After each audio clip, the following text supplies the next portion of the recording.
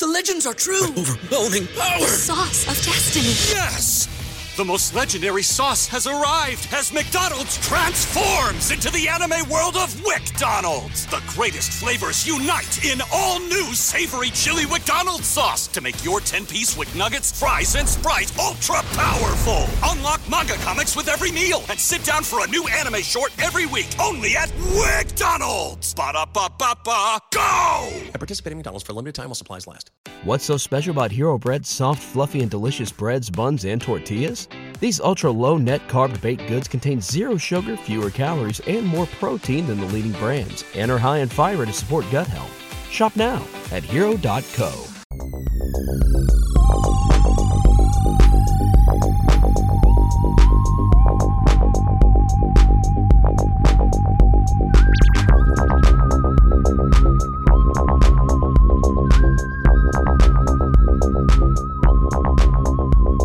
I've got to do some reconnaissance because Downard's home in Chattanooga, where I'm from, was right down the street from where my aunt used to live. So I know that area pretty well. One of the things that I figured out is that he's born in Ardmore, Oklahoma, and that name was very, very familiar to me because my mom was born there. So they were about the same age. So it is conceivable. It is entirely conceivable that at some point they passed each other on a street in Ardmore, Oklahoma. Yeah, that's it is entirely conceivable. They played jacks together. He was also at Fort Oglethorpe too, so I mean, I know that I know where all that is. Yeah. Well, there are just. I think one of the things that interests me about the whole Downard thing is just that every time you're looking for something, and I just find out some new thing that doesn't make sense, or some other kind of twist. And I don't know. Are we recording now? Or yeah. So, well, in terms of Downard, I mean, what more can possibly be said about James Shelby Downard? Well, I'll tell you one of the things that just kind of came out of the blue that I wasn't expecting, and another sort of facet to the whole sort of Downard saga. So, the Stalking the Great Whore, the interesting title of the book, is all about his one and only an ex-wife. Okay. Mary Ann Parton, that was her real name. She seems to have dropped the Mary at some point and just went by Ann without an E. And so she becomes the kind of central focus, the kind of central demoness of his whole life, the woman, the ultimate sort of femme fatale from Downard's way of looking at it. Then, of course, after she divorces him in the early 1950s, she marries a fellow who's a hotelier and also a writer by the name of Alan Whitwer. And something that I sort of recently, what I wanted to talk about last time, what I thought might actually be kind of interesting news, was that Alan Whitwer and Anne had a daughter, and I was able to locate her and talk to her.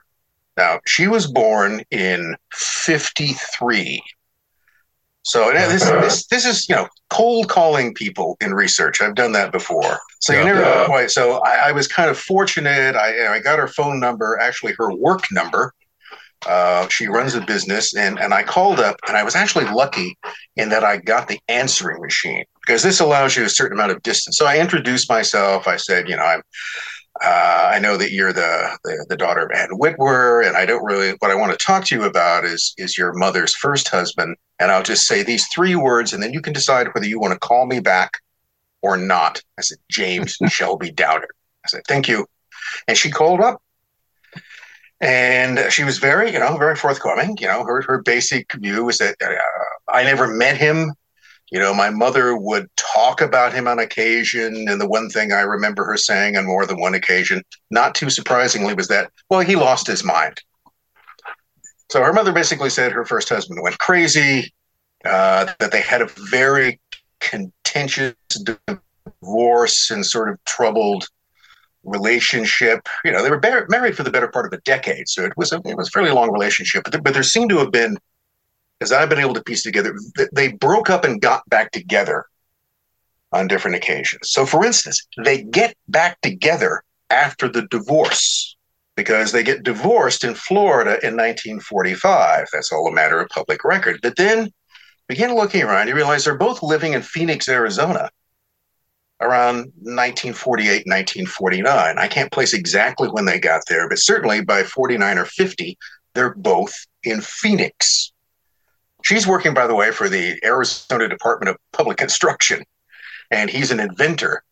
But I thought, well, they're both living in the same city, but they're living together because the daughter, and to sort of protect her privacy, I'm not going to mention her name, but I found her. So if anybody's interested, you could probably find her as well.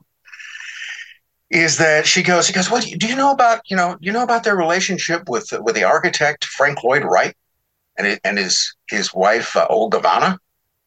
They became really close friends with them. Now, Frank Lloyd Wright, is a major figure in American architecture, and I never run across that at all.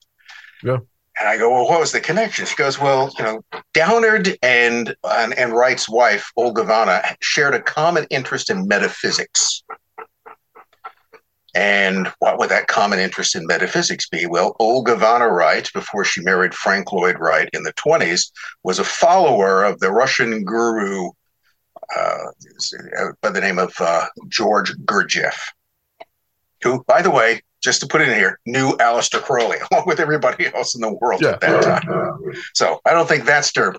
But she, not only was she a follower of Gurdjieff, she was his private secretary for a while, one of his dancers. And she came over with Gurdjieff to the United States, and it's in a story in its own case, but I think that what Gurdjieff did was to basically point her in the direction of a wealthy American architect, and thereafter, one of the things she did was to try to get Wright to funnel money into Gurdjieff's fellowship, and they established a Wright's own fellowship as well. So that was the kind of combinator that somehow Downard and Olga Vanna Wright met in Phoenix, and they shared a common interest in metaphysics for a time. The other thing that the daughter mentioned was that, and they also shared a common interest in breeding Doberman dogs. So there's something else you can add to James Shelby Downard's list of dubious achievements: Doberman dog breeder. But it's another one of those things. It is his connection to Wright is another one of these things that suggests that he's not quite as fringy of a character as you might assume. He did actually know some people of importance. And so it was interesting to talk to her. A couple of other things she shared. She did mention, and here's her words, that her mother was very cryptic about her early life and didn't really talk about it very much. So, for instance, the daughter knew that her mother and Downard had divorced. She really didn't know when. She seemed to think that they were still married at the time that they were in Phoenix. So they seem to have gotten back together and then separated again. So that I think that in some ways that sort of touches upon what his fixation with this whole relationship was. Did you tell her about your mama? Well, I didn't mention the book. I said, hey, there's a book on your mother, and it's titled. No, that would have been that might have set things off the wrong direction. I could agree. I said, well, if your mother said he was lost his mind, I mean, there were 2 stints in mental hospitals, which kind of suggests that might have been what was potentially going on. So that's another one of these little discoveries that sends things off a whole different road than what might have had previously. Wow. So I'm going to try to dig into that more and try to figure out more, who else. There was a whole circle of people around Wright, the Taliesin West, which was his headquarters. And there was a whole circle of people. I think at one point she mentions, he was Downard and Anne were part of this Taliesin circle of people. So who else was involved in that? Might be interesting to know. You said how do you say that? Well, I say it Taliesin. Taliesin? Taliesin. It's the name of a house the original Taliesin is in Wisconsin. Okay. Yeah. And then he built another place in Phoenix, which he called Taliesin West. Okay. So they sort of spent their winters in Arizona and their summers up in Wisconsin. Well, yeah, I mean, since Stephen in his presentation last year, Surfiel talked about the Taliesin house in Wisconsin. Yeah. There's a lot of Frank there Lloyd too, Wright's right? work in Wisconsin. There's a very famous Greek Orthodox church in Milwaukee that's designed by Frank Lloyd Wright up there. Well, and we know Well, it's so much also- about Downard because he wasn't so marginal, and just being the son of a wealthy father put him in the society pages when he was a kid, which is where, you were able to find a lot of stuff initially.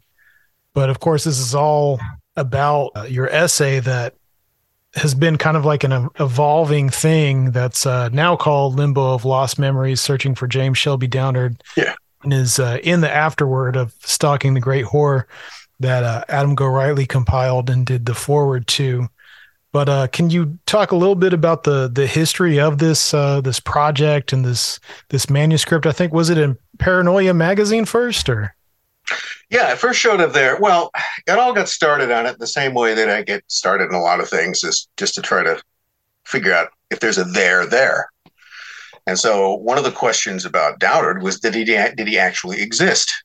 So, as you probably know, and as many listeners probably know, there was a pretty active theory at one time that he was a literary creation, that he was a character.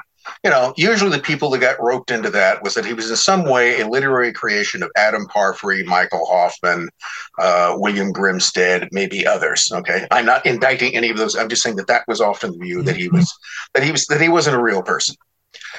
Well, it was kind of an interesting way to test for that.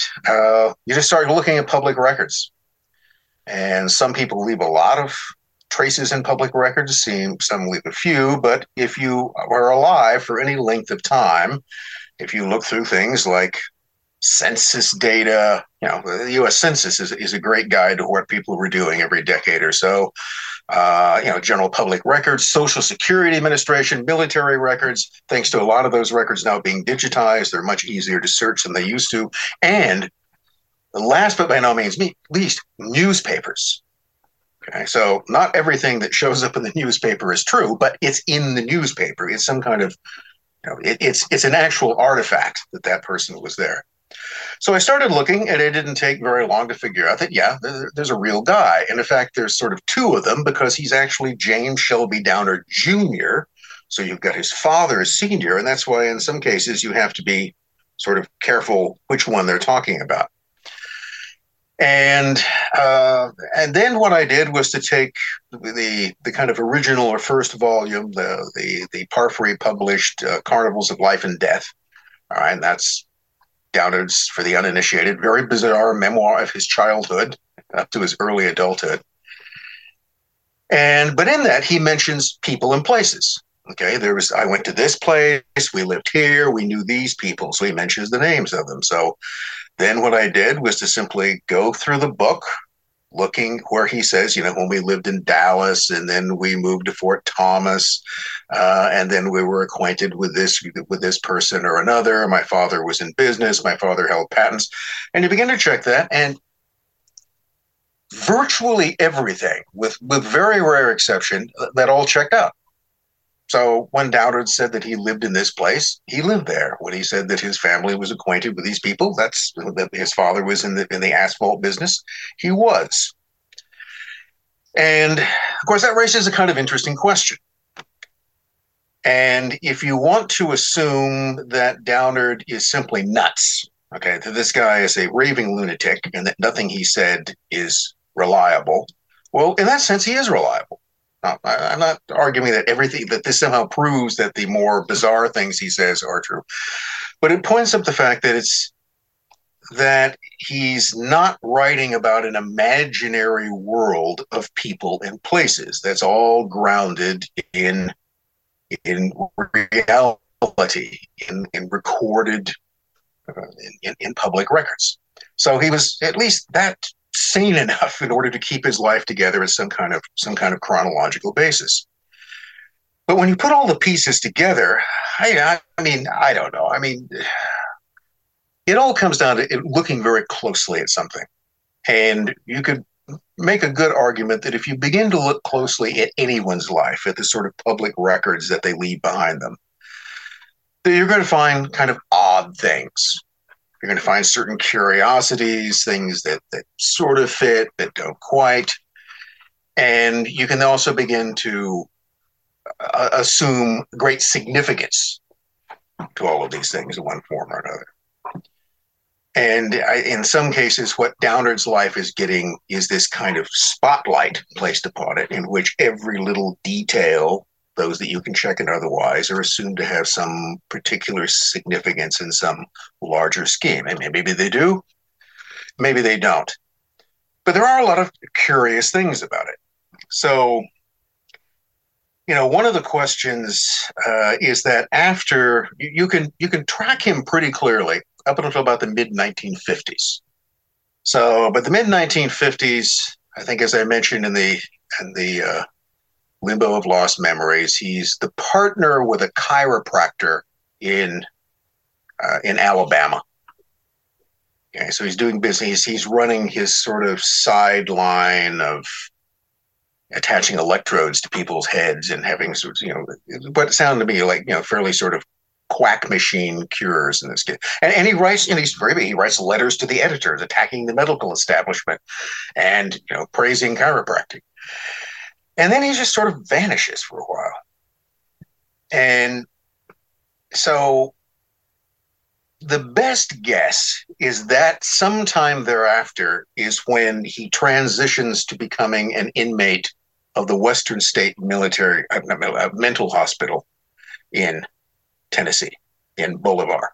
Mm-hmm. And how long he's there, which you'll notice that if you read through the Chasing the Great Whore, there's a place where he mentions these things.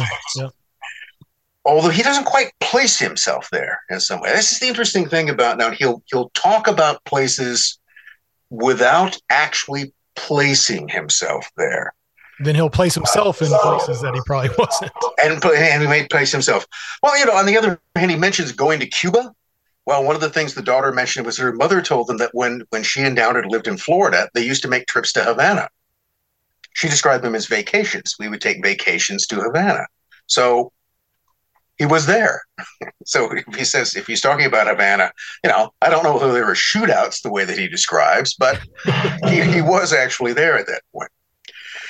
So one of the questions is that, he disappears into the mental hospital. When does he get out of it? And there was this little detail in it. It was in an obituary for his mother. So his mother, who I also suspect was probably maybe really the most important woman in his life. So, for instance, again, if you go through Downard's writings, particularly Carnivals of Life and Death, notice the fact that it's pretty obvious to the reader that mom's constantly trying to set him up to get killed. That's something which never seems to quite dawn on him. So his mother dies in 1966. And in an obituary, there's just the mention, that she has a daughter, and he has a son, James Shelby Downard Jr., in Columbus, New Mexico. Now, the thing is that I'd actually run across that obit at some point, and I noted down the Columbus reference, and I had forgotten about it.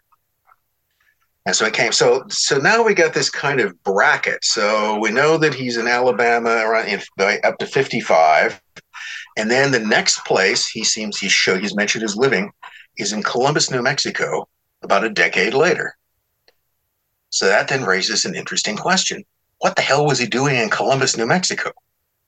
I mean, this is a place that's essentially famous for being shot up by Pancho Villa in 1916. Mm-hmm. That's, as far as I can tell, that's the only thing that's ever happened there.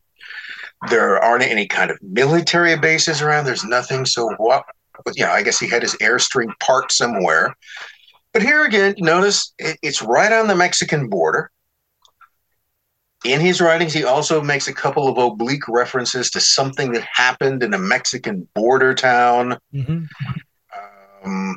But he also talks a lot about El Paso and the White Sands area, mm-hmm. and that whole area of sort of far western Texas and New Mexico, where you have, the whole atom bomb, Roswell, you name it. It's all sort of within. Seems to have this real vivid descriptions of the Mexican underworld too, like he's really familiar with it.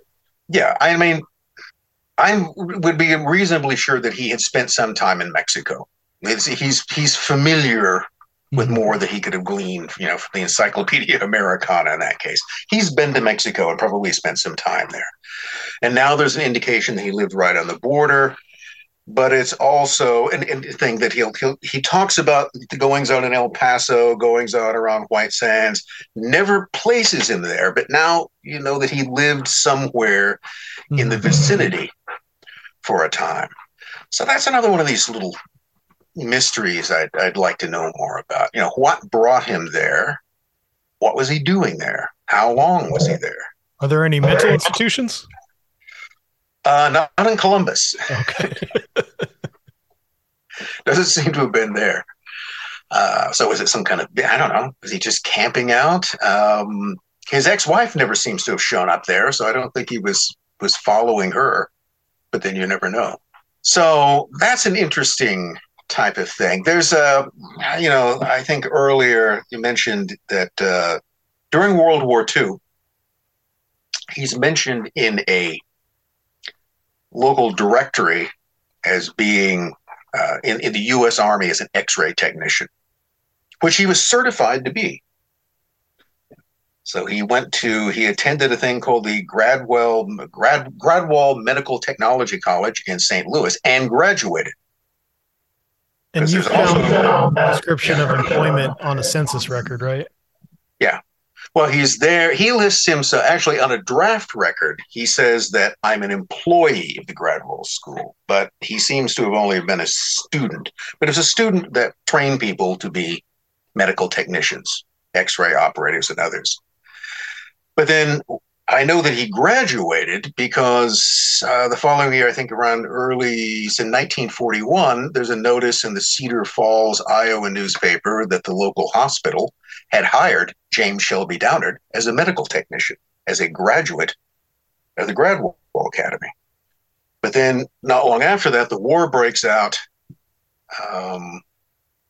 It's interesting that if you look at the draft card that he filled out, I think in late 1940, I guess in late 1940, he fills out the draft card. He doesn't mention having a wife.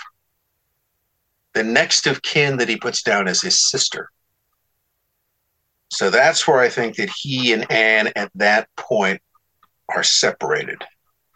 Then at some point they get back together. But another little puzzle is that in 42, he's living outside of Chattanooga, just sort of living. It gives his address, and his address is a house, right? So it's X-ray technician, U.S. Army, but he has a civil address.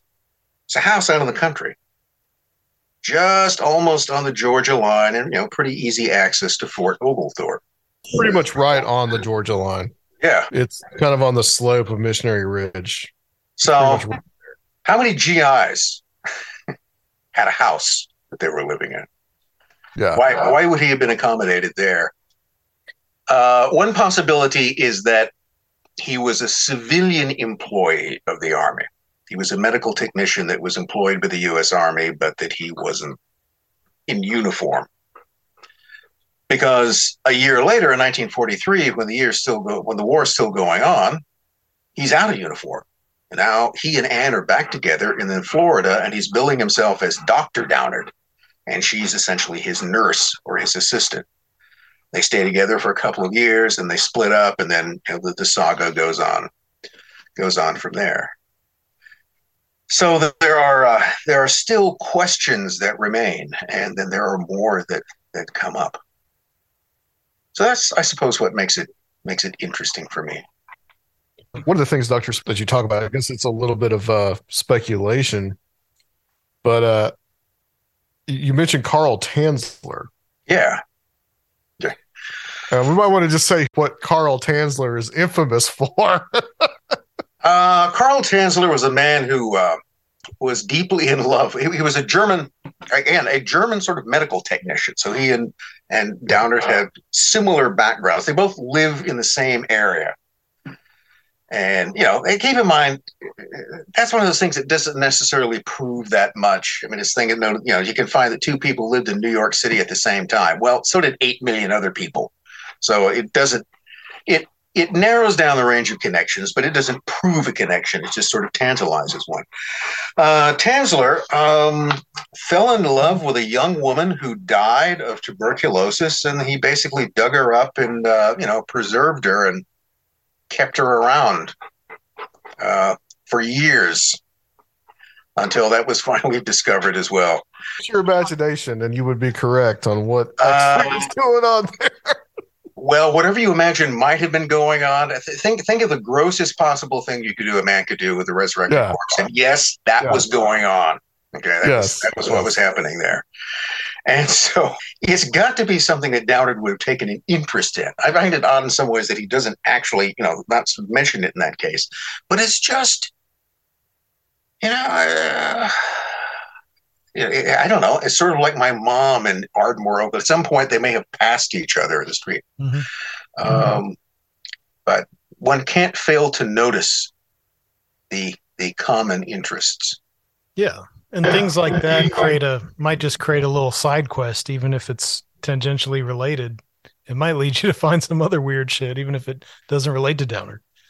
Yes, well, there's always that. You end up finding things, the thing that you didn't intend to look for comes out of it as well. Yeah. But then if you did find they were closely connected, what would that mean? Where would you go from there? It's another rabbit hole to jump into. He definitely would have heard of it. I mean, I think that by then, all had been revealed about Tanzler at that point, because I think that was the 30s that happened. Yeah. And Tanzler lived on for quite a while after that, but it definitely would have been something that I think, as you speculate, that it might have influenced some of his more, as we made the point in the show with Go Rightly, that there's a lot about sex in this book. Yes. Like he's obsessed with it. Very much so. Sex and sexual ritual, fertility, all that stuff. The sort of Masonic sex circuses that his wife was, essentially he portrays her as this kind of high priestess of this cult who travels around the country hosting what appear to be like, I don't know, what would Jeffrey Epstein make of it? Yeah, right. But this is as outrageous as some of that is. You have to keep in mind that in describing, let's say, orchestrated sexual rituals that cater to the elite, Downard's not talking about things that don't exist. I mean, those things they may be at the fringe. You may want to think of them as the far fringes of human society, but they are there. So he's not imagining something that doesn't have a kind of reality into it, separate from what he's saying in that case. Right. And that to me is also one of the things that I think that in some ways sort of intrigues me about him. And I think you have to be very careful how I'm going to say this. There are certain things, even amid all the craziness that Downard talks about, that every now and then you run across something that is sort of familiar. Mm-hmm. That, I don't know, it has some particular resonance in a way. And the idea of, perverse sexual hijinks and rituals among what we tend to think of as the elite is, again, as current as Jeffrey Epstein and Lolita Island. So here's the question. That James Shelby Downard was paranoid and probably in certain cases clinically insane isn't necessarily an assurance that everything he's saying is untrue or wrong. Right. Mm-hmm. Right.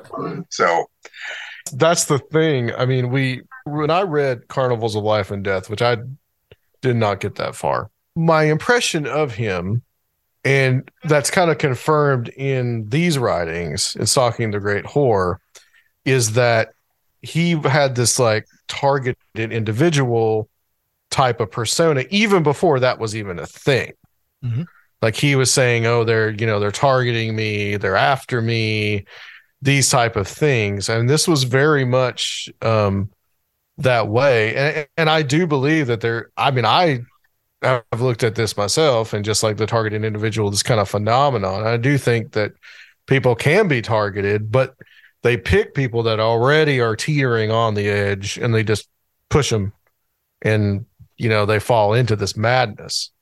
And I think that Downard very much kind of is that type of person. Yeah, I mean, one thing, it makes anything they say deniable. Right. Because all you have to do is argue that this person was institutionalized, that the appropriate credentialed men in white coats deem this person to be a paranoid schizophrenic. Yeah. So therefore, we can disregard anything they have to say, which, you're right, in some ways makes them perfect test subjects, because you don't have to worry too much about who they go blabbing to. And it's I think, to me, one of the most revealing statements, if there is a revealing statement in Stalking the Great Whore, and then these sort of lost writings, they gave me some kind of, maybe kind of insight as what was going on, where Downard argues that there was a certain point, he says, that where I realized that the memories that I had of my former life weren't real. And there would be these other memories that would come through, and I was going to dedicate myself to trying to recover what the real memories were. And so arguably what we're getting in his writings is his effort to recover what he thinks are the real memories. But again, he's not the only person who's ever claimed that. This comes up again, the concept of to what degree can our memories be manipulated? Can memories be removed, and can other memories be implanted? In fact, this is one of these things we start looking comes up fairly often. Yeah, my memories were erased, and false memories were placed in. And then let's put this in the context that, a lot of this stuff is going on in the 1950s and 1960s when what else was going on? MK Ultra? Right. Were people actually being subjected to, were they being dosed? He claims to have been dosed with drugs, abulic drugs that limited his memory. And, again, he's not talking about something that wasn't really going on, which isn't to say that that's exactly what was happening to him. But there is what he's talking about is not just his imagination. Yeah, there were nefarious governmental agents, CIA, who were out conducting unlawful experiments, psychological experiments, mind control experiments, manipulative experiments on witting and unwitting subjects. Something I think is really interesting with the things that you've uncovered, especially recently, and some of the weird hints in his autobiographical material in this new book also, is whether he was on the other side of this stuff that he talks about prior, if he was a part of this underworld, if he was actually involved in the occult, and if his technical expertise was actually playing a part in helping these efforts that he, claims to later have been a victim of. And that's something I think was really kind of new. There's this period, I think it's like in 1945, when he splits with his wife, at least when the divorce comes along, he goes to Oklahoma City. And again, there are newspaper advertisements. He becomes part of a private clinic. And there are ads taken out of the paper saying, Dr. Downard is now joining our clinic. And what this clinic did, it was a private clinic that basically treated alcoholism and drug addiction. But being as this was late 1945, there was a new clientele, battle fatigue, what we now call post-traumatic stress disorder. There are a lot of guys coming back with a lot of head problems. And so this, again, was something that the clinic treated. And Downard is specifically advertised as an electroencephalographer.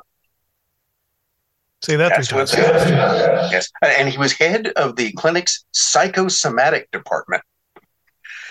So what he did, his device basically was a set of electrodes you attach to people's heads and put current through that. You were zapping people's heads. So it is curious, as you know, the guy who seems to be talking later that they put the zap on my head was in fact verifiably employed at one time to zap people's heads. So is he actually sort of describing things done to him that he did to other people? Mm-hmm. So that's, if nothing else, he knew what a good head zap was. So he might have been aware when someone was doing it to him. Yeah, he understood that. With his wife, and she remarried to this hotel chain guy. Wasn't there some weird stuff that was going on? That at the hotel? Well, I mean, just like, yeah. I think so. I mean, that lent some credence to the things that he was claiming about her. Well, he knew she was there. So Downard, he actually mentions, I think at one point, the Hotel del Charro. So, but it's very quick. So she seems to leave Downard again. She goes to, he mentions, talking to the Great Whore, that she was working at the Fairmont Hotel in San Francisco, which she was, because again, there's another little newspaper item from a Reno, Nevada newspaper that says, Ann Downard is in town this week from the Fairmont in San Francisco. So what was she doing there exactly? I don't know, but he's right again. She was working at the Fairmont. But that article, I think, is like in February 52, and then at some point in that, she meets and marries Alan Whitwer by March. So it's a very, and Whitwer describes, he actually writes a letter to a friend of his where he's talking about he's just completely smitten by this woman, almost like she put a spell on him. Okay. I mean, he fell for her fast and hard, and she married him, and then he ends up as the manager of the Del Charro Hotel, which is a neat little set of bungalows near La Jolla, north of San Diego, near the Del Mar racetrack, and it was the summer getaway place for, among other people, J. Edgar Hoover. So J. Edgar Hoover, the whole time the Whitwers are there, comes out every summer with Clyde Tolson, and they have their bungalows set aside, and they play the ponies, and they drink, and they hang out with various Texas oil men like Clint Richardson and others. And Alan Whitwer, her husband at the time, later decided that the whole JFK assassination had been plotted under his nose at the hotel, which, is just more crazy talk, isn't it? But but that was this was what was going on. And later she goes on to become a social hostess. And she becomes I think after she and Whitwer split up, she goes to nearby San Diego, and she is the social director for the Kona Kai Club, which again is a very elite Hawaiian-themed country club on San Diego Bay. And there, after that, she ends up in a place called Rancho Santa Fe, for the wherever, is another very, very wealthy, exclusive community. So she tends to hang out with rich folk for the rest of her life. And, I don't know, the same people that might be the constituency of Masonic sex circuses or not, who often have fairs and celebrations and charitable events. And that could be all masquerade parties. She's also on the library board. But here's, going back just a minute to the whole thing about Frank Lloyd Wright and his wife. Yeah. They were married in La Jolla, which is La Jolla, California, and they vacationed regularly at Rancho Santa Fe. And they had an acquaintance with this place before Ann Downard and Whitwer ever did. But what is all this action tend to center around that area? I mean, how kind of interesting that you find out that Frank Lloyd Wright and his, Gurdjieff spooky wife have a connection to the same place. Yeah, that's also where you get Downard. One of the weirder but sort of compelling images he talks about are the sexual rituals that take place at Palomar Observatory. That we train the telescope on Sirius or on Saturn in particular, and then the light of the planet comes through the telescope, and it is then used to sort of illuminate the rituals that take place underneath it. And that's kind of interesting because there were rituals that took place on Mount Palomar, completely distinct from anything that he talks about, mostly connected with the OTO, the sort of Crowleyan organization that Jack Parsons is connected to. So again, there's this connection to, there's something it's embedded in reality more than is entirely comfortable. Yeah. Way. I mean, absolutely. And I think growing up in, Downard land, as we were talking about before we started, made, when I first encountered his writings, so much of it made sense and made me look at where I was in a different way as well and put some of those pieces together. So I do think that there is some kind of underlying truth of the, and it's a particular elite though, we're not saying that it's all like one single world or American, elite, but this is like a particular Southern and Western kind of like what Carl Oglesby would have called like the cowboy establishment. This wasn't like your East Coast folks. But I think it really does provide some kind of insight into that. It's one of those things you get some dramatic hints of, I think, in the first season of True Detective. Yeah. It's sort of steering around in the same kind of direction. And a lot of, Downard's experiences in the South, but I'm not sure it's unique to that. When we talk about the elite, by which we basically mean wealthy, powerful, influential people. I mean, they're always wealthy, powerful, influential people. But it becomes I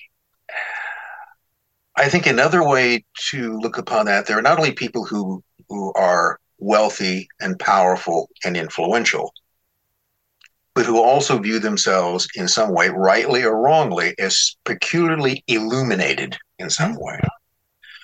That their position, that their wealth, and that their connections have brought them, they believe, knowledge that other people don't have. And that, of course, brings us to the whole idea of the Illuminati. But remember, but you can go back and just kind of ground yourself on what Illuminati, and this is why I think it's a generic term, because it simply means those who are those who know something that others don't. In early Christendom, Christians were Illuminati because they were illuminated to the truth of the gospel. So we can just simply describe anyone who thinks that they have some access to truth or to a greater reality which other people don't, which the common mass of humanity is separated from. And I think that, again, whether that's true, whether they do, or whether it's complete BS doesn't really matter if they believe in it and they begin to act on it. It doesn't take too much for people to start thinking that they're special. I mean, first of all, if you're wealthy, you're special, aren't you? And especially here in the good old USA. Good right here in the USA. That's how we measure these things. You are indeed. Well, I think it was F. Scott Fitzgerald said that the rich are different from us. And while he may not have been meaning this specifically, there's always this, very few people become, let's say, a Bill Gates or become an Elon Musk, achieve just, more money than God. Okay. So much money that you can just buy anything that you want. And that itself is a kind of heady idea that people have. So much wealth that you can buy anything that you want, except, maybe longevity, but you can even do that. They think they're trying. Okay. You've now got enough. You can take $100 billion and put it into funding something. It will keep you alive forever. And if anybody has a chance of doing that, it's you. It's not Joe Blow over here. It's you. So, the question that at some point, late at night, lying in bed, if you're Bill Gates, I would suspect, or if you simply have so much money that you can buy whatever you want, you would have to ask yourself the question, Why me? Okay, was this really because I was just smarter than everybody else? Really, that's not true. Yeah. Right? At some point you've encountered smarter people who don't have, a pot to piss in. Okay. They haven't gotten anything. Or you cheated them out of the money, whatever it was.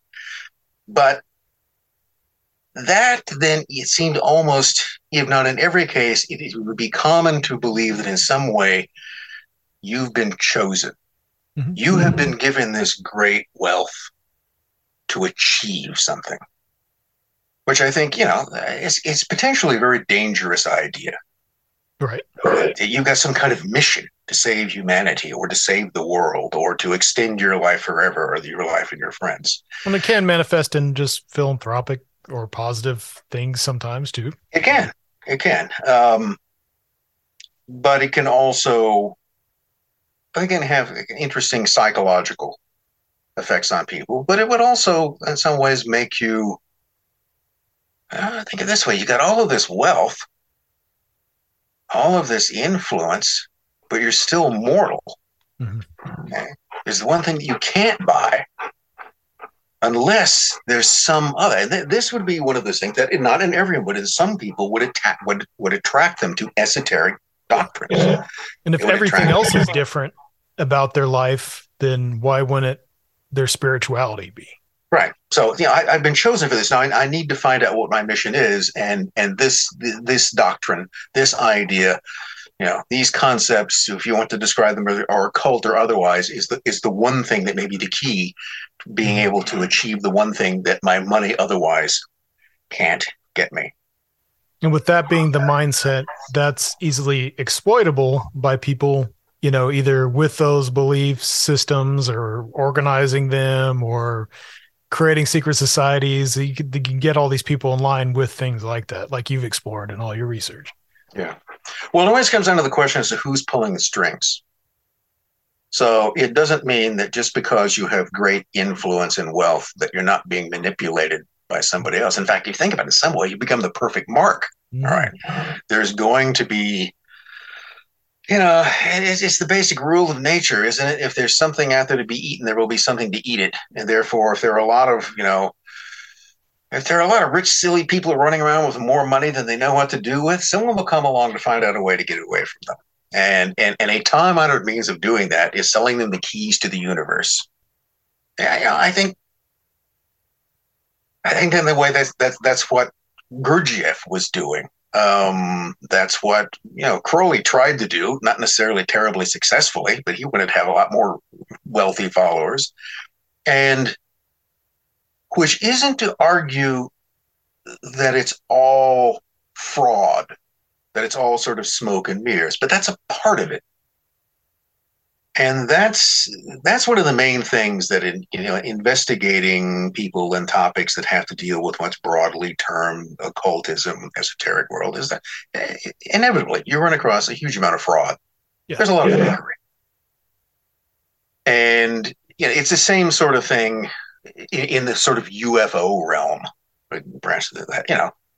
There's just a lot of people. There's just a lot of fake hoaxes. I mean, it's just, and often not very good ones. But you have to be cautious of sort of, throwing out the proverbial baby with the proverbial bathwater in this case. And I think in the esoteric realm, sort of in the occult realm, the reason why you find all of this fakery is that it's just easier to perform a trick than it is to perform the real thing.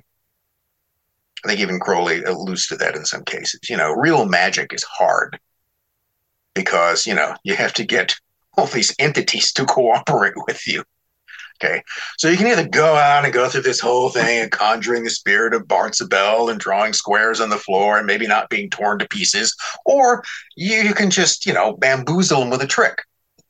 And the audience really isn't going to know the difference if you do it right. The other thing is that if you learn your tricks well, they always work. And it looks the same. So it's, trickery is sort of the lazy occultist way of operating in this case. I wanted to ask just real quick, is there anything in particular that you encountered in this new batch of writings that became this book that was illuminating to you or fit a puzzle piece in questions that you had previously? Well, I think I mentioned his mention that he was trying to reassemble his memories, and I think that gave me some sort of, what this guy was doing, what the whole purpose of this was. So I think it gave me a sense, I guess, his motivation. That seemed to give some kind of explanation for what his motivation, and that's where I think something happened to him. Okay, and that could be something that,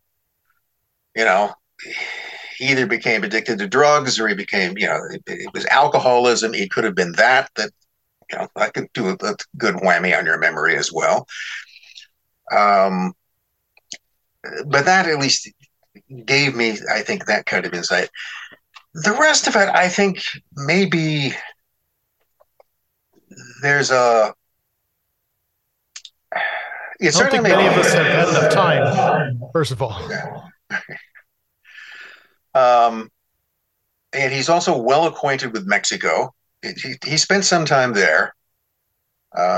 His descriptions of things like Nahual magic is, roughly correct. From an outsider, from a gringo's view of things, that's probably pretty much the way it looked. It also, there were various things.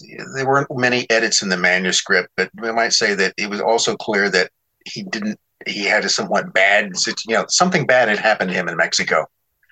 There was a distinct bitterness which was left over something that went wrong. And so that's another part of the story that we really, really don't know about. And I guess the whole part of it that was maybe the most intriguing to me is a little episode in Mexico City in the late 30s where he's talking about his encounter with Leon Trotsky. Who knew? Yeah. Okay. So, the minute I saw that, it's like, oh, yeah, it's Trotsky. Because I think at the time I was first reading that, I was actually working on this whole thing about Trotsky's assassination. So I was, was very familiar with Trotsky's time. So, yeah. So, again, Downard's Trotsky was in Mexico at that time. So he could have met him. Now, did Trotsky have some sort of electric zapping machine so that when people came to the door, they'd be electrocuted? I've never heard that before. But it's just kind of, Say goodbye to your credit card rewards. Greedy corporate mega stores, led by Walmart and Target, are pushing for a law in Congress to take away your hard-earned cash back and travel points to line their pockets. The Durbin-Marshall credit card bill would enact harmful credit card routing mandates that would end credit card rewards as we know it. If you love your credit card rewards, tell your lawmakers, hands off my rewards. Tell them to oppose the Durbin-Marshall credit card bill. Can I say it's impossible? No, I don't know. And he mentions some other people who were there as well. He also sort of weirdly talk about people sort of out of context. There's in the lost writings in this new volume, he'll make these references, and it has to do with Florida, to this guy named in Mexico, Kiki Enriquez. And Enrique, I think it is. And that, again, if you go through the press, Downard in the late 30s, early 40s lived near Key West, Florida. He and his wife ran a little place called the Sugarloaf Inn, a tavern hotel near Key West. And there is a guy who's very, very prominent in that area. And he is the judge in Key West. And his name shows up in the paper all the time, and his nickname is Kiki. And anybody who is pretty much arrested for anything is going to show up in front of that judge. And I'll bet you at some point, one of those people who showed up in front of that judge was James Shelby Downard. But he never he always describes him as something else, but he's talking about, the name is in the place is too close for that to be simply a coincidence. Although Downard sort of transforms him more into this kind of villainous figure. But yeah, the guy is there. I'm sure there was a lot in Downard's mind that just got jumbled and it just came out in these writings. Yeah, I think it's you can always think about them in some way that maybe there is some kind of self therapy. That he's trying to Process. process this material, put together bits and pieces, and this is the story that emerges from it. And I think that's why the story has real people and real places, and is describing. There is, I guess, maybe to go back to the obvious. There is a substantial layer of reality in what Downard is talking about, and the question then becomes, where does that really go into fantasy? Where does that? And you can find. There's one place clearly where he tells two different versions of the same story. And that's the one where there's a version, the one that's in Carnivals of Life and Death. He's told to go collect these grave goods, a bunch of stuff which is hidden in a tomb in a cemetery. And he goes to the cemetery, into the tomb, of course, narrowly avoiding death by some infernal device. And this is where he finds these strange books with his name on them. And then also this, what is pretty clearly a description of a cipher machine, which has this name on it called the Dayton Witch, which has always kind of fascinated me because I can never find any trace of any. I mean, what he's describing is something like the German Enigma machine, and those were around. So he's describing a device that actually existed at the time, but under a name that doesn't exist. So in one version of the story, he finds these things in a tomb. In another version of the story, which I think he mentions in the newer writings, he finds them in a barn. Now that's interesting because he's telling basically the same story and the same things, but the setting changes, which means that his memory of that has changed. So, which is the real story? And did he just deliberately embellish it, or did it just remember it at different times? Did he ever notice that he told the story in two different ways? We don't know. That is the limbo of lost memories, as he called it. Yes, indeed. Well, that was great to get you on to wrap up Downard for a long time, and I would definitely recommend everyone check out that Stalking the Great Horror if you are interested in James Shelby Downard. But we are probably going to switch gears here. And what did you have in mind, Adam? So what I wanted to ask you, Dr. Spence, this is something that has come up in the YouTube channel that I produce. We did this as a topic, and the whole Anna Anderson, Anastasia mythology.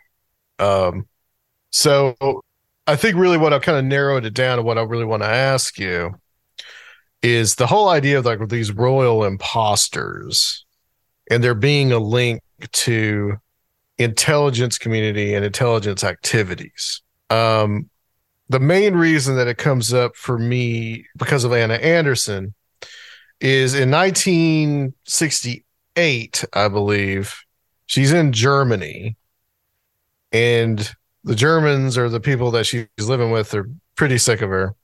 So this guy that had supported her this entire time, this Russian guy named Gleb Botkin. He was the son of the physician that was killed with the Tsar's family. He actually hid in the Apatiev house. He actually hid in the house while the Bolshevik guards were actually like looking for him. He manages to escape eventually to the United States. And in the 30s, the 20s and 30s, he becomes a big supporter of Anna Anderson. Well, he helps to bring her to Charlottesville, Virginia, and she marries this really eccentric college professor named Jack Manahan. I think he was like an English professor or something. And you could actually see him and Anna Anderson on an episode of In Search Of in the 70s about the whole Anastasia mystery. Yeah. Gleb Botkin is probably even more interesting than these two people because of his escape from the Soviet Union to the United States. He apparently eventually ends up in Charlottesville, Virginia.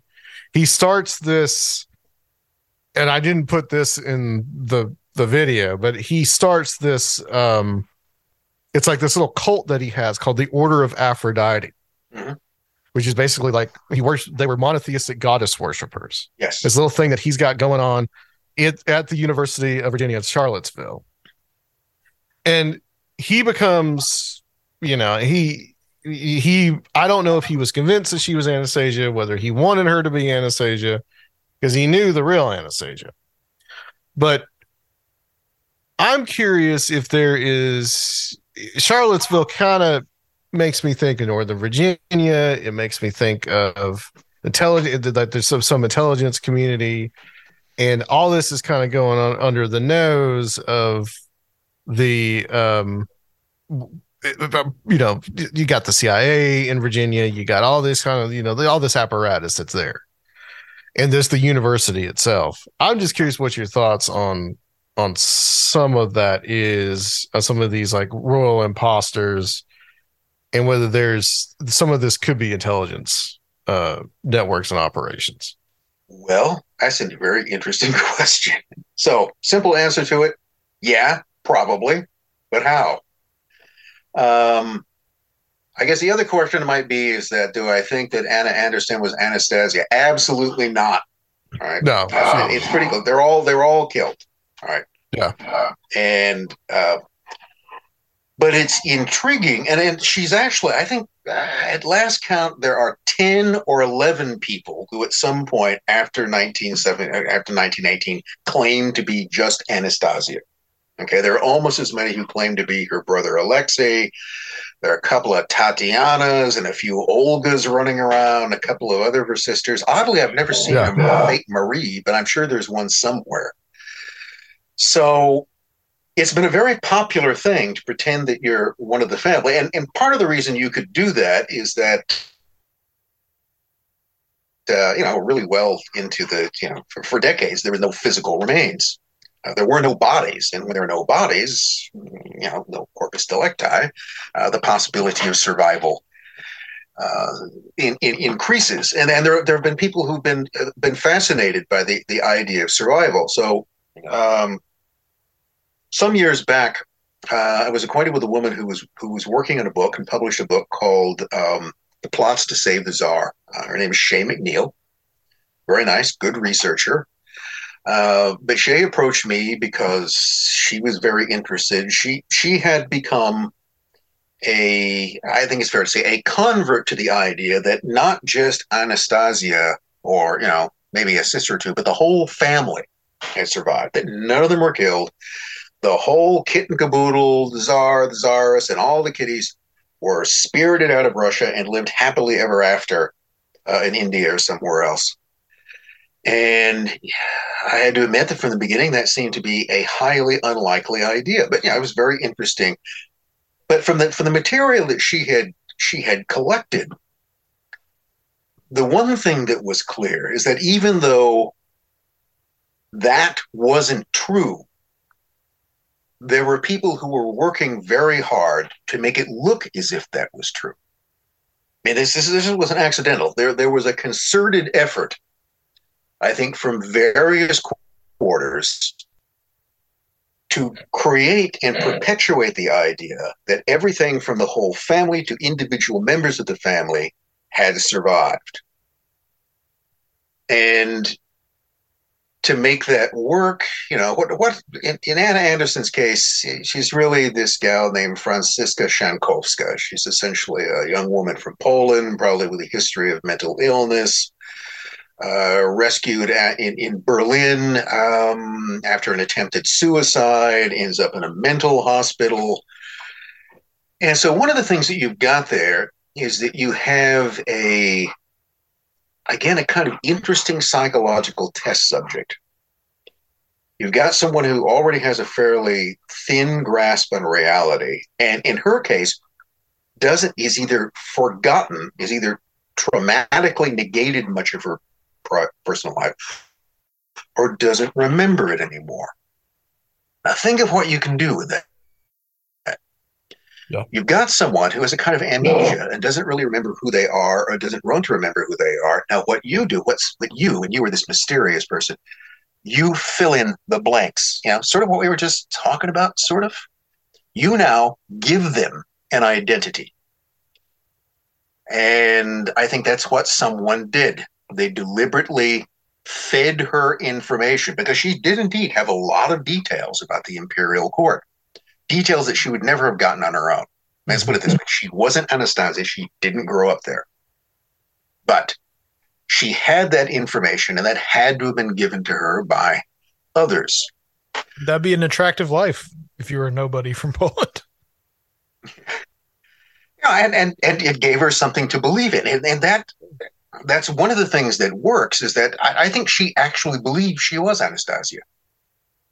She didn't remember who she had originally been.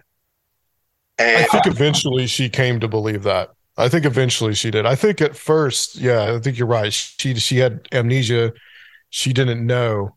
But I think that eventually all the people that came to see her and all the people that were convinced, and I really think that there was a wishful thinking. It was almost like there was this, you could really say that this was like a shared trauma from the Russian immigrant community. They wanted something like this to be true. They wanted a member of the royal family to have survived. So they just made it happen, essentially. Yeah, I think you're absolutely, the desire for something to be true is very powerful. And that's really how you begin to construct your own reality.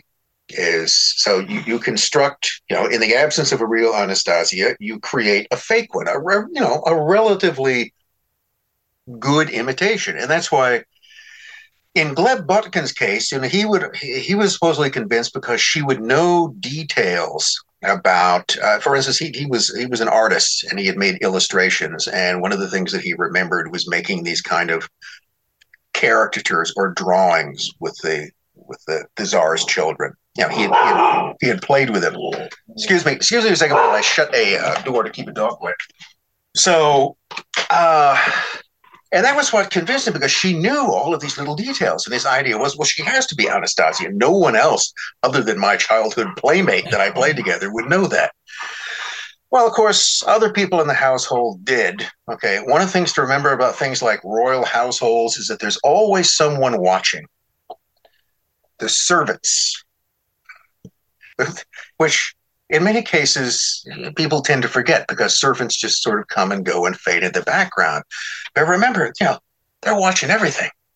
Nothing tends to escape them. They trade this information back and forth. So it comes down to the question of what would be my theory as to who is the they who fed this information, who created Anna Anderson and why. And who created her, I would place the biggest money on, was Soviet intelligence. Mm-hmm. Soviets did. I was telling Adam when we were talking about this that would be a great way to collect and attract and get information on the White Russians. If you kind of put this flagpole out there. It's also a good way to get money, because for years, one of the things that Anna Anderson did was that she carried on a legal battle with her supposed mother's family. So she's the Tsar's daughter, but her mother, the Empress Alexandra, remember, is German, not Russian. And she is Alex of the House of Hesse-Darmstadt, which was still, even in the post-World War II period, one of the wealthiest noble families in Germany. And if she could be legally proven or accepted as the actual Anastasia, she would be heir to her mother's share of the family estate in the West, which was substantial. That's also why the biggest legal opponents of hers were her supposed family, because the Hesse-Darmstadt family would never accept her and fought tooth and nail to have her established as a fraud. So it comes down again to the money that they would want to have. The initial reason I think that Soviet intelligence created Anna Anderson was to get they needed some way to ferret out where Tsar's funds were stashed in the West. Now, in all likelihood, the Russian imperial family didn't have quite as much money abroad as everybody thought they did, but they had some. I mean, for instance, there were investment portfolios in England alone that were specifically the children's. They weren't the Tsar's. They belonged to the children. And those were large amounts of money. And one of the things to keep in mind is that, in particular, the Soviet regime in its early years in power, the one thing that they don't have their hands on, they're desperately short of, is what we talk about in terms of hard currency. And it's an interesting little detail that I think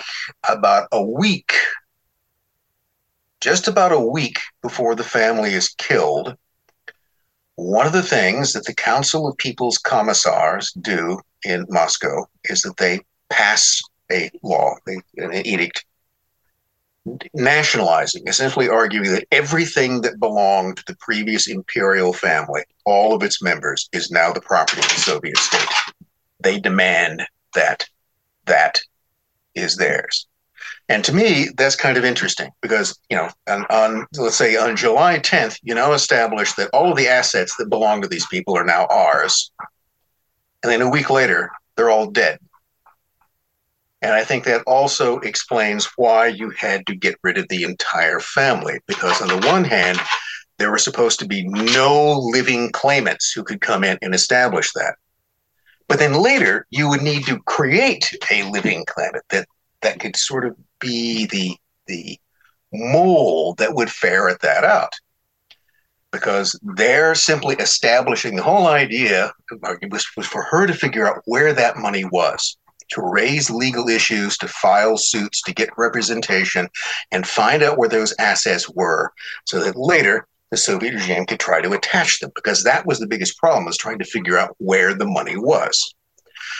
So my simple argument, which, I still argue it's my story and I'm sticking to it, is that the imperial family was murdered to get control of their assets. And that later, fake members of the family, at least in the case of Anna Anderson and perhaps others, were created as a means of trying to locate and secure those assets in the West. Surprise, surprise, it's all about money. It usually is. Wow. See, I would have thought it probably would have been the opposite, that someone like Anna Anderson would be used as a propaganda tool by the United States against the Soviet Union. Well, it's not to say that she may not have been as well. Right.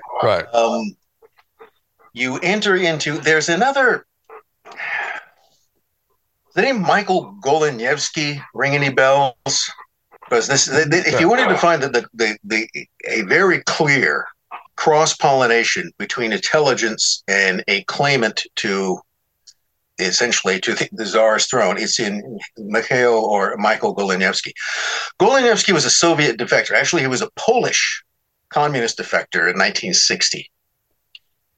And he had made contact with Western, British, and American agents in the late 1950s. He turned over a lot of information. He was instrumental in exposing a Soviet spy in Britain by the name of George Blake. Very important Soviet spy there. A whole thing called the Portland Spy Ring. And I think he still gets credit for being one of the defectors who betrayed more Soviet agents in the West than just about anybody else. He turned a lot of them over. So Goleniewski was Polish. He had served in the Polish Communist Intelligence Service, but he also appears to have been a KGB asset inside the Allied Polish Communist Intelligence Service because, they were Poles and Russians don't trust them. So the KGB would have its own people working inside that organization. So one of the things about defectors, and it was true for Goleniewski and it's true for every one of them, is this a real defector or is it a fake defector? Because it's the old story of the Trojan horse. You're always trying to get people inside the walls of your enemy. And one of the ways that you do that is you have someone who goes that I'm coming over and I'm bringing all these secrets with me and I'll tell you all of these things. But of course, what that does inevitably is that it gives them access to one of the things that they're going to find out is how much the other side knows. So by handing over information to the Americans. The Americans inevitably are, in their response, going to tell them what they already know and what it is they don't know. So this is why in the CIA had people like James Jesus Angleton and his obsession with Soviet moles and defectors, who are in this case potentially very, very dangerous people. And they can be giving you a lot of useful information. In fact, this is one of the criticisms that some people had of Golinevsky, is that Golinevsky is, he is in fact betraying a lot of Soviet assets.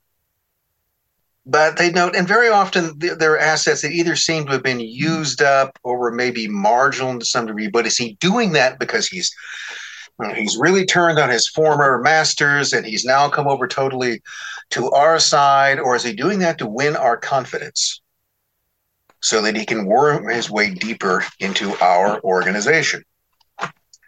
So Golinevsky defected in 1960, and then about a year later, in 1961, there's another Soviet defector, Anatoly Golitsyn. And Golitsyn is, has nothing particularly good to say about Golinevsky. And before Golitsyn has been around very long, there's a third defector, Yuri Nosenko, who comes over in about 1963 or 1964.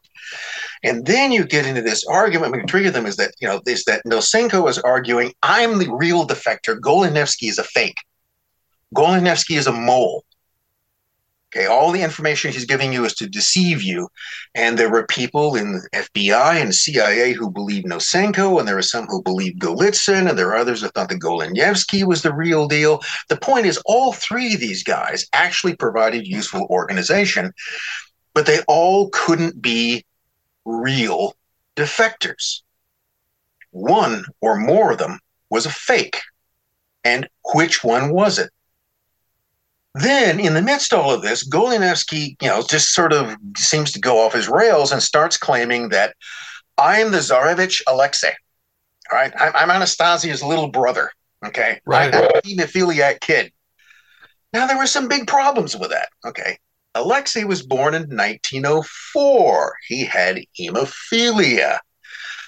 Golinevsky doesn't have hemophilia, and by all documentation, he was born in 1922. He's 18 years younger than the Tsar. So what was his explanation for that? Well, I just got over it. As I got older, I got over hemophilia. Oh, by the way, Rasputin cured it, right?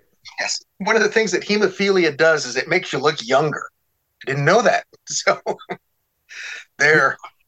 That almost reminds me of like a Martian super soldier type of thing that you hear now, just like how I was age regressed and I was sent back in time. And yes, he probably would have come up with that at the time. Yeah. So, and he gets people to believe him. There are people that argue, yes, he must, despite all of the problems with his story. Okay, I mean, he doesn't look like Alexei. It's a story that on the surface of it is just absurd. Okay, it's bunk. But nevertheless, there were people who wanted to believe this or claimed that they did. And at that point, amidst all of the other stuff going on, the question as to who's the real defectors and which are the fake ones, Golinevsky is sort of, his money is cut off and he's pushed aside, and therefore his claims increase. He actually, at one point, a couple of years later, on 1965, he and another claimant to be Anastasia, a woman by the name of Eugenia Smith. I would always wanted to get Annie Anderson and her in the same room and see if there was an antimatter explosion. So, I mean, what would happen if you get two people claiming to be the same person together in the same room? So they met, and they supposedly recognized each other and hugged, oh, sister, brother. And then a couple of years later, they decided that, no, that wasn't true, and that you're a fake. And they started pointing fingers at each other. But he had this very small but intensely loyal group of people who all the way, I think, into the late 80s or 90s, I think he lived until like 93, were still convinced that all evidence, all logic to the contrary, that he was the Tsar. So this also increased some people's argument that this was all part of a destabilization campaign. Now, here, by the way, is the interesting, the most provocative argument about Golinevsky, Golitsyn, and Nosenko, these three right in a row defectors, is that they were all fake. And that the whole purpose of this was to simply confound your opponents. So remember, you think of it this way. You've got three different people who all sort of defect, all provide information, and yet are pointing the others and arguing that, no, you can't trust.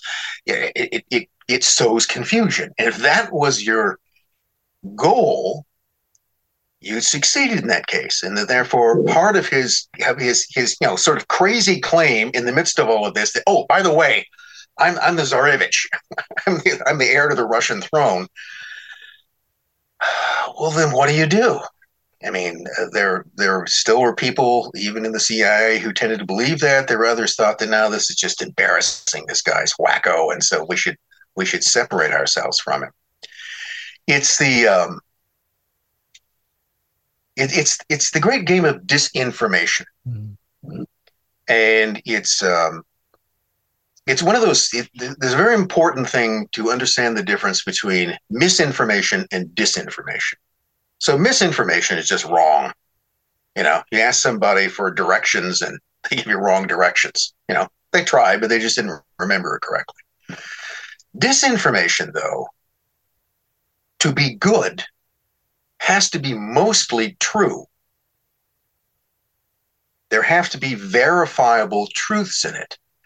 Because the purpose of disinformation is not just to misinform, but to guide, to steer. One way to put it, the purpose of disinformation is to lead the hounds away from the fox.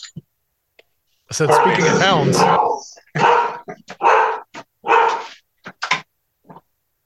And this is where you get into the levels of deception. I mean, deception not just on one level, but on multiple levels. Mm-hmm. Right. You send in one fake, you send in another fake to confound it, you send in another fake to confound things more than that.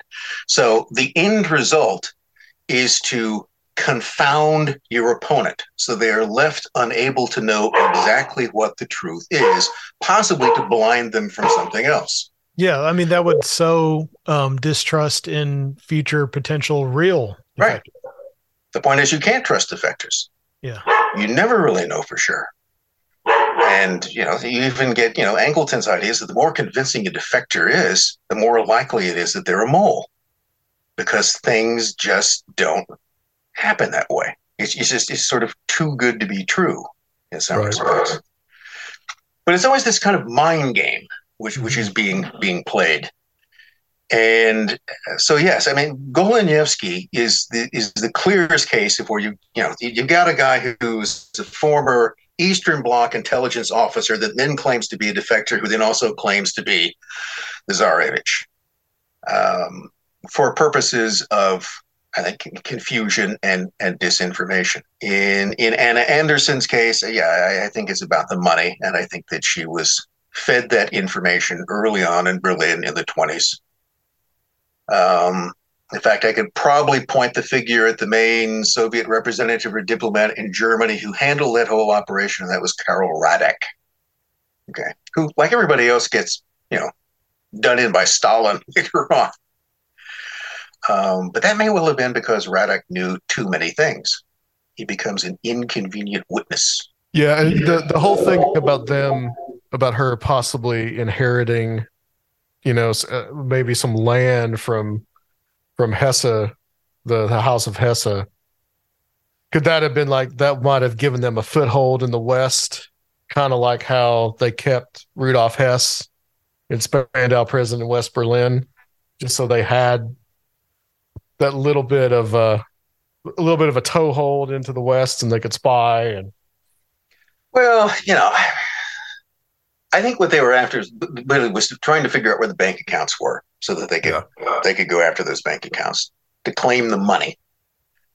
And you create a false heir to go in, and you can find movies with the same sort of plot. Someone shows up claiming to be the lost daughter or son of someone, and they're going to get money for the state, but they're actually just from the estate for themselves. But this is eventually going to be handed over to someone else.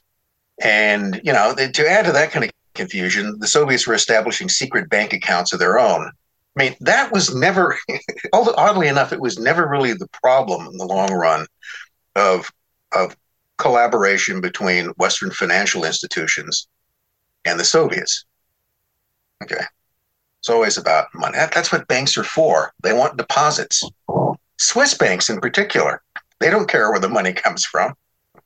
Yeah. So, and that was one of the things in the really beginning around the same time, beginning around 1918 and all the way through the 30s, there were numerous high Soviet figures who established personal bank accounts in Switzerland and stashed money in them. Because initially that was because, you never knew whether this thing was going to last, So there was this whole sort of civil war going on before it goes on during the early 20s. And so there's always some chance that if things fell apart, we need somewhere to go and have a fund to, for revolution number 2. And so we'll put money into banks that never ask questions about where money comes from.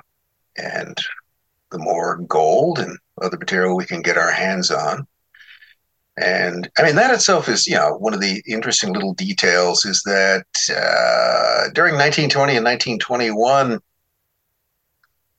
the Soviets somehow export abroad, around 200 million gold rubles. Gold bullion, something. The last of the Tsarist gold reserve vanishes over a period of about 18 months once they get their hands on it. They don't hang on to it.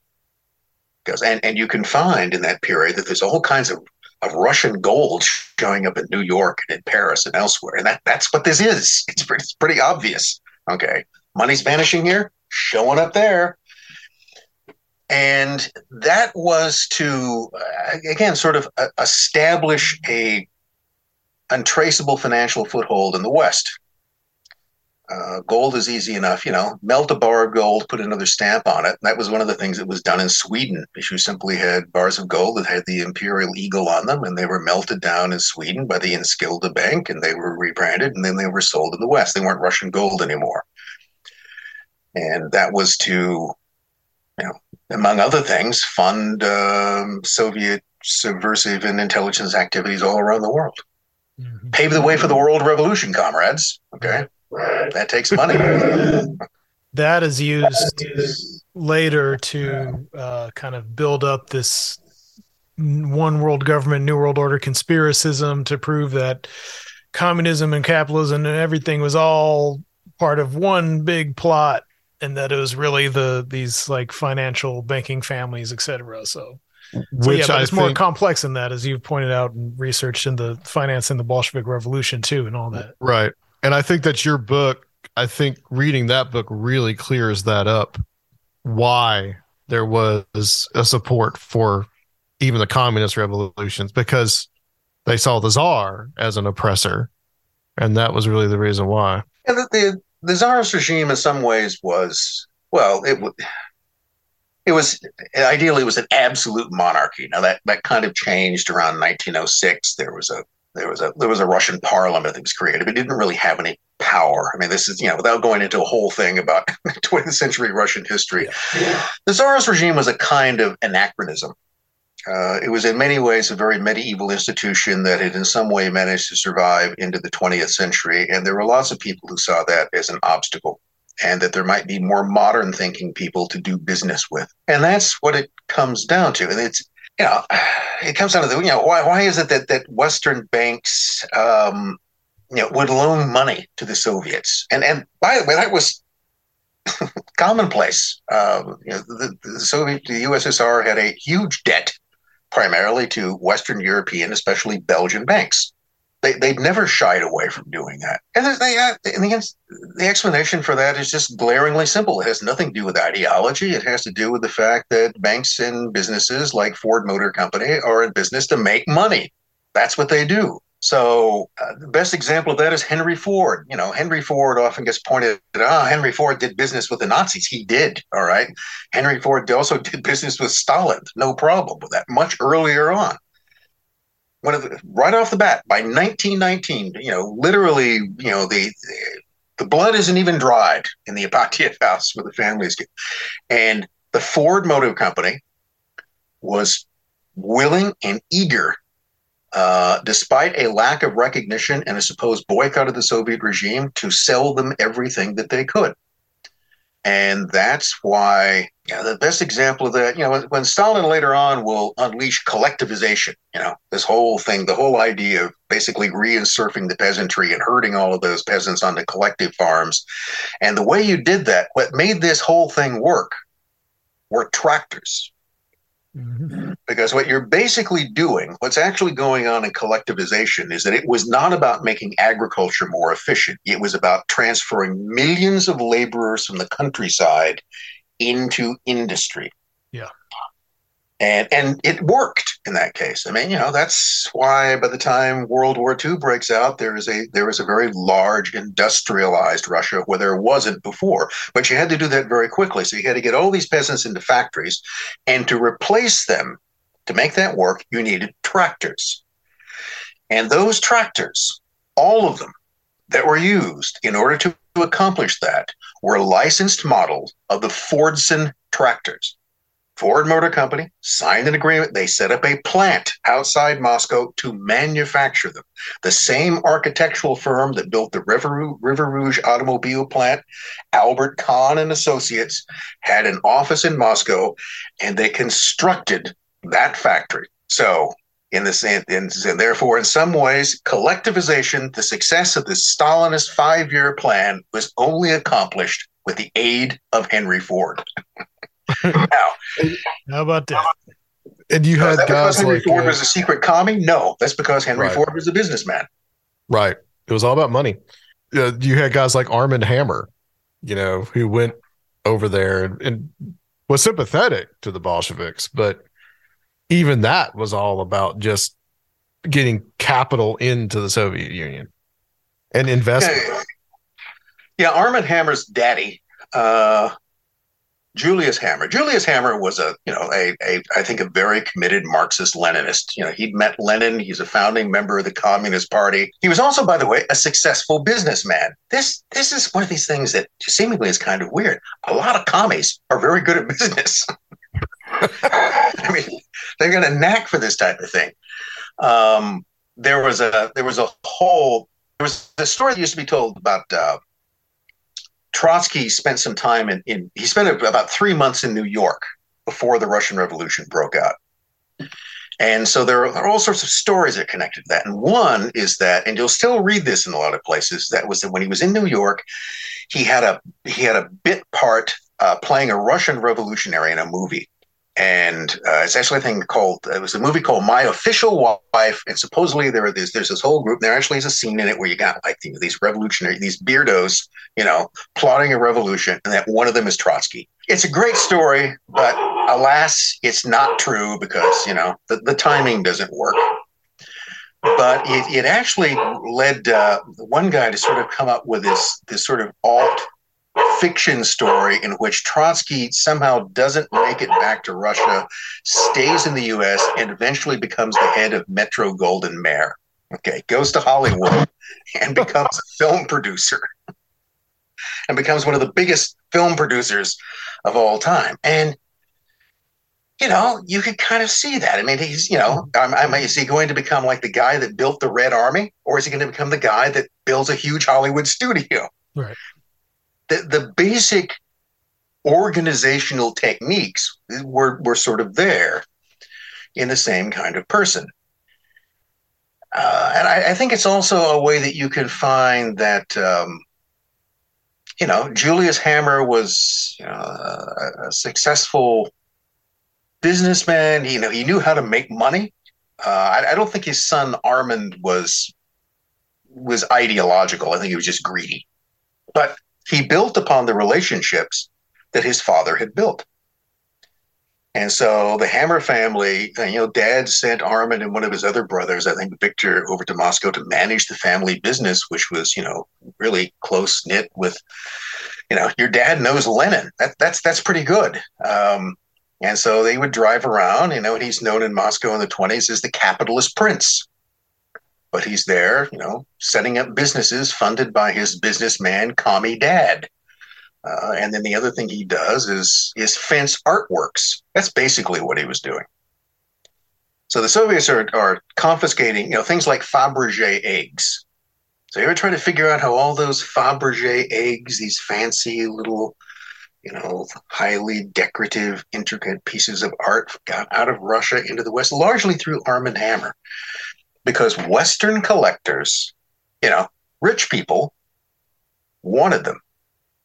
And he would arrange for them to get them at a considerable price. And it worked to everyone's advantage. Soviets sold them, got hard currency off the books, and the collectors in the U.S. got a brand shiny Fabergé egg. And you could even, and also you can argue is that come the revolution, comrade, we'll get them back. Just right. Kind of looning them. More thought about the imposters. I mean, the imposter stuff is really interesting. Sergio, he's looked a lot into the Jesse James stuff too, which is bizarre in and of itself. Have you ever looked too much into J. Frank Dalton? Have I looked into J. Frank Dalton? Yeah. I've heard about no. It's right up your alley. Okay, is that one of the Dalton brothers? No, he was or just a guy person who claimed to be Jesse James in 1948 at the tender age of 105. It's a whole thing. It's much like in fact, like the Downard stuff really gave me a good perspective for like understanding it, because it resulted in a few books of this treasure hunting lore stuff about secret societies and Knights of the Golden Circle and the buried treasure. Yeah. But it's some of those books are similar to like these Downard books in that they're really crazy kind of tall tales and yarns, but contain all of these little bits of like real esoteric history. So yeah, same kind of thing, but there's another pretender, same kind of thing. Like it was really about hustling people to find buried treasure. And a lot of these guys probably were actual outlaws, might have even been quadrillions in the Missouri and Western theater of the Civil War. But this was kind of their last hurrah to pretend to be all these famous outlaws who were dead already. Well, there's always a thing about celebrity. And one of the other things about royals is that they're really kind of the first celebrities. I mean, they were the only people who had good, clean clothes in the period public, and they had, everything they did was topical. Sometimes people have just a hard time believing that someone who seemed to be so important in life can be dead, and so you can create this. There's another guy, really the sort of original mystery man that I started investigating and still do. I wrote a book, is this supposed spy, Sidney Riley. Okay, the sort of Riley ace of spies type of thing, which takes us back to revolutionary Russia and the rest of it. And there again, there were questions at both ends of his life. First of all, you don't know who he actually was to begin with. There's no definitive beginning to this guy, and he just sort of becomes different people over time. So the one thing that you do know is that the whole Sidney Riley identity is completely fake. It's based upon a passport that was provided him by Scotland Yard, basically to get him out of the country because he'd in some way become compromised. But it's not real. There was never a real person at that time. So this is a person pretending to be someone else and developing a persona to go with that. And at the opposite end, there's this whole question as to whether he really went back to Russia in 1925, was caught by the Soviets and executed, or whether he defected, and whether he just continued to live on under a different name. And there are claims and bits and pieces of evidence to the contrary. And the reality is that there's just not enough to prove anything. He disappears. So, or, the one way you could put it is that the character of Sidney Riley dies in 1925, but he never really existed in the first place. He was just a character that someone else was playing. And did that person who played Riley just continue on playing someone else? Or was that just a fiction that someone invented? You know, again, was it useful to perpetuate the idea that he might be alive? Because that would create uncertainty in other quarters. And I'll tell you, having looked into that for, 35 years, I don't know. You can't tell. There's not enough to definitively prove anything, which is the purpose. It's the purpose of disinformation. In many ways, it's not to apparently in the goal of revealing something. What you do is further muddy the waters until it's impossible to be certain of anything. It was very easy at that time period to just have an assumed name or a whole entire assumed identity. I remember watching, I think it was the first episode of your the one about the occult, or no, about the crimes, I think. And it was about the movie producer that was shot and killed in the 1920s, which at the time was a very famous case.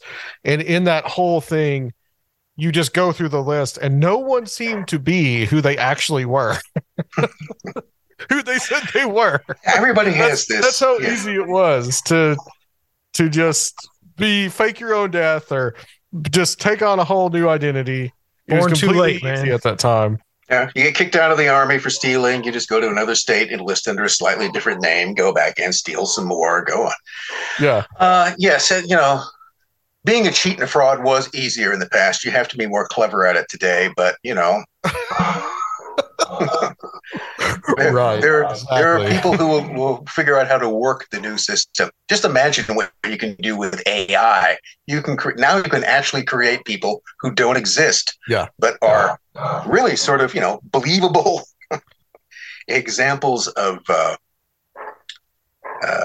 it's like this Chat GPT or whatever that supposedly college students are using to write.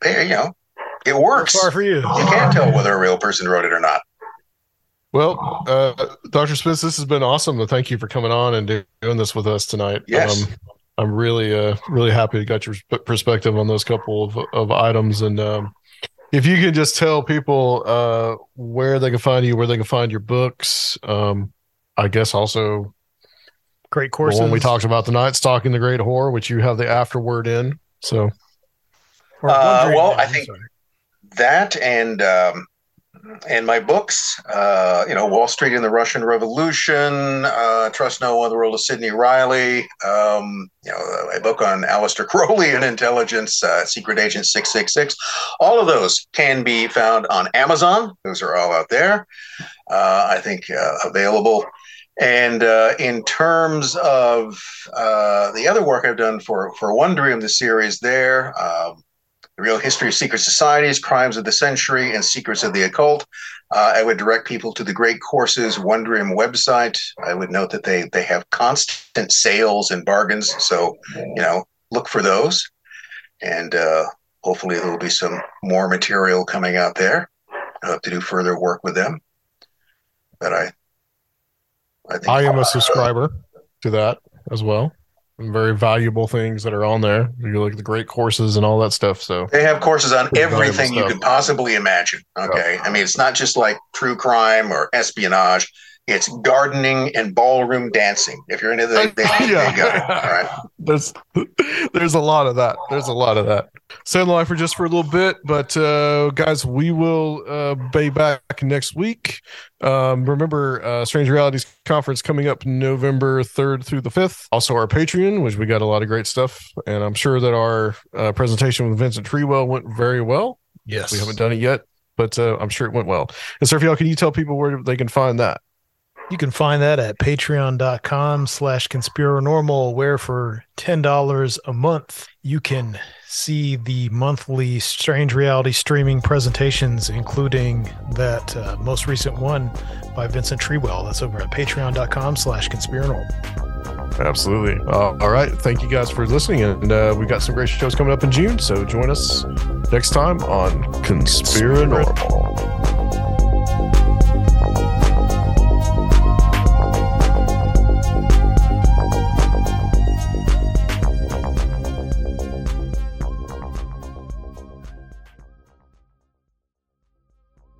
What's so special about Hero Bread's soft, fluffy, and delicious breads, buns, and tortillas? These ultra-low net-carb baked goods contain zero sugar, fewer calories, and more protein than the leading brands, and are high in fiber to support gut health. Shop now at Hero.co.